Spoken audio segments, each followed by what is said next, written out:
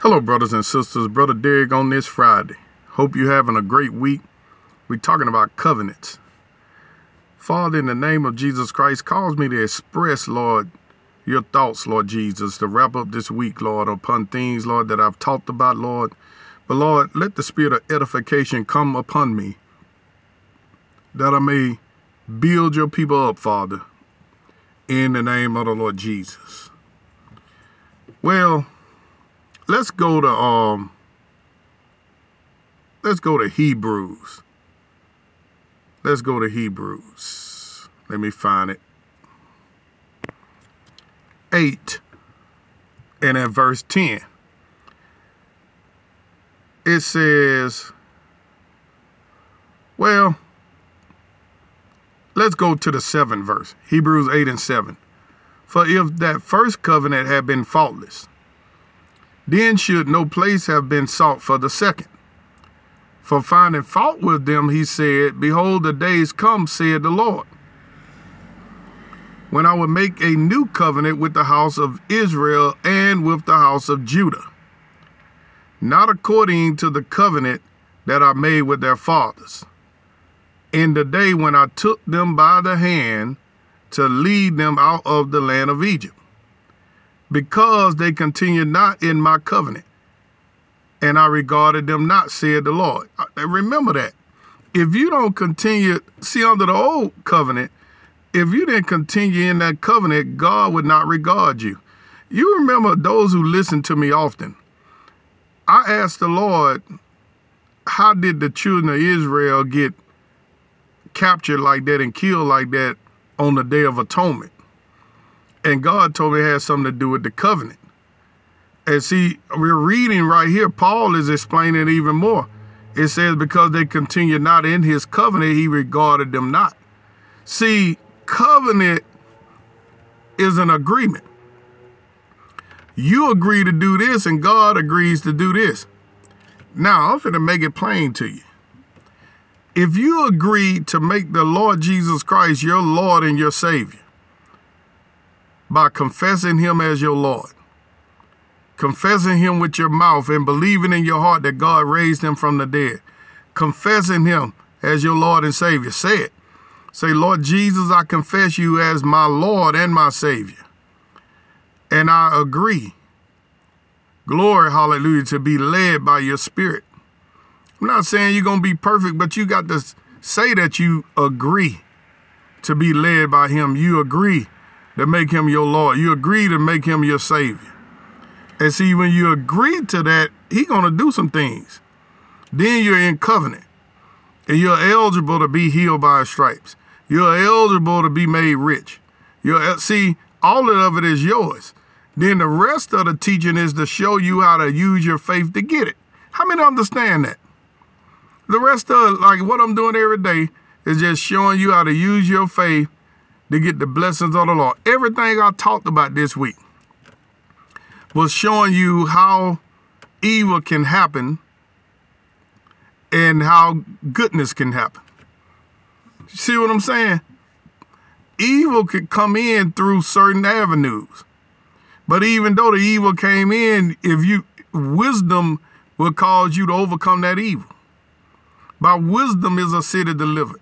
By wisdom are people delivered. Wisdom is the principal thing. With all that getting, get understanding. See, when you get wisdom and understanding, you're going to make it. God's people perish for lack of knowledge. People dying right now every day for lack of knowledge. Do you know wisdom is the principal thing? That's why God got teachers to teach the word of God, so that people won't die prematurely. So people won't walk around with the wrong mindset.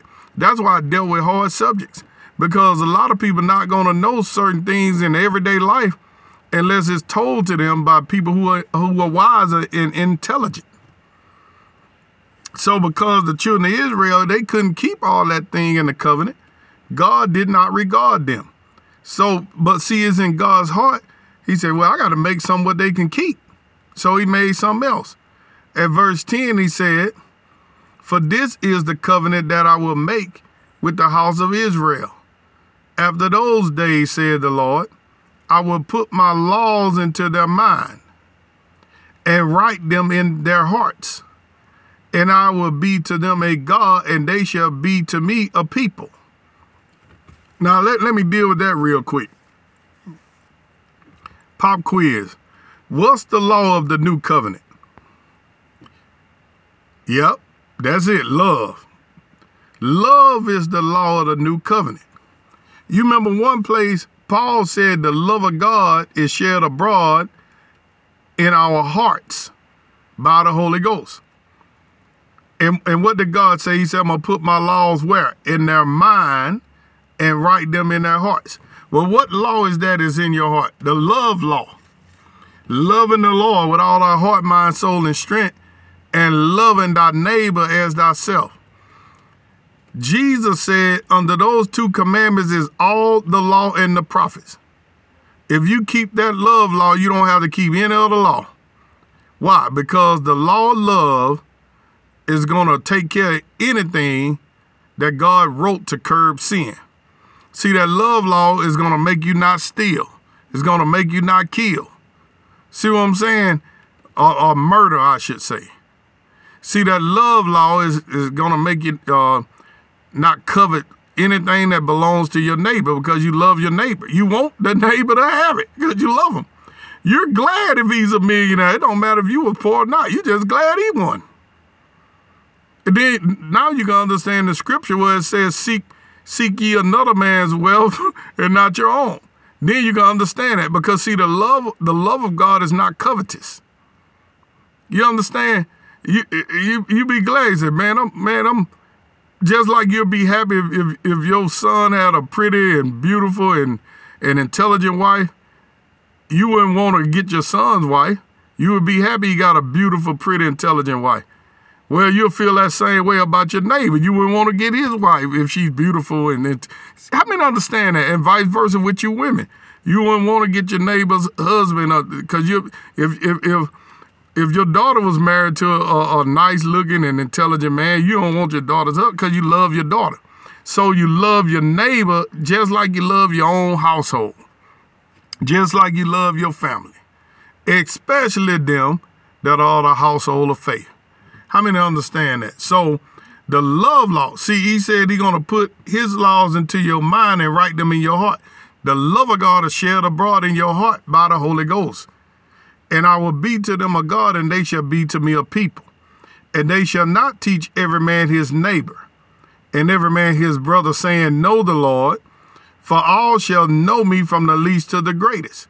Listen to verse 12. For I will be merciful to their unrighteousness, and their sins and their iniquities will I remember no more.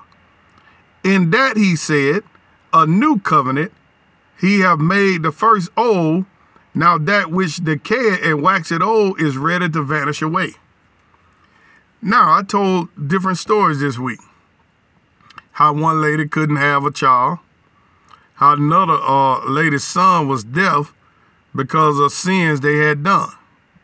Now, if we wasn't under the new covenant, those particular sins that those families had did, it would have had to continue to bring an everlasting curse to the household. Now, if you got things that are going on, let's say everybody in your household get this certain disease, or you keep having bones getting broken. I saw a guy recently, I noticed that every time I look around, he got a cast on for something. I love to minister to the guy. And see, what this is we got to pinpoint how that demon, see, because demons causes that. You know, I remember teaching by Derek Prince one time. He said the spirit prompted him that on this family, the kid had a broken arm. Come to find out that arm kept being broke over and over and over again. The doctor said it would never heal. Well, they found out it was certain kind of curse in the family because of a certain sin. They led him in a prayer of repentance for that. Then prayed that the curse be removed, prayed for the kid's arm. That kid's arm was healed a week later. Came out of the cast. They say never seen nothing like it. What I'm saying is we have the victory, but we have to use wisdom to overcome the enemy. Got a lot to say. I'm out of time. Have a great weekend. Be blessed.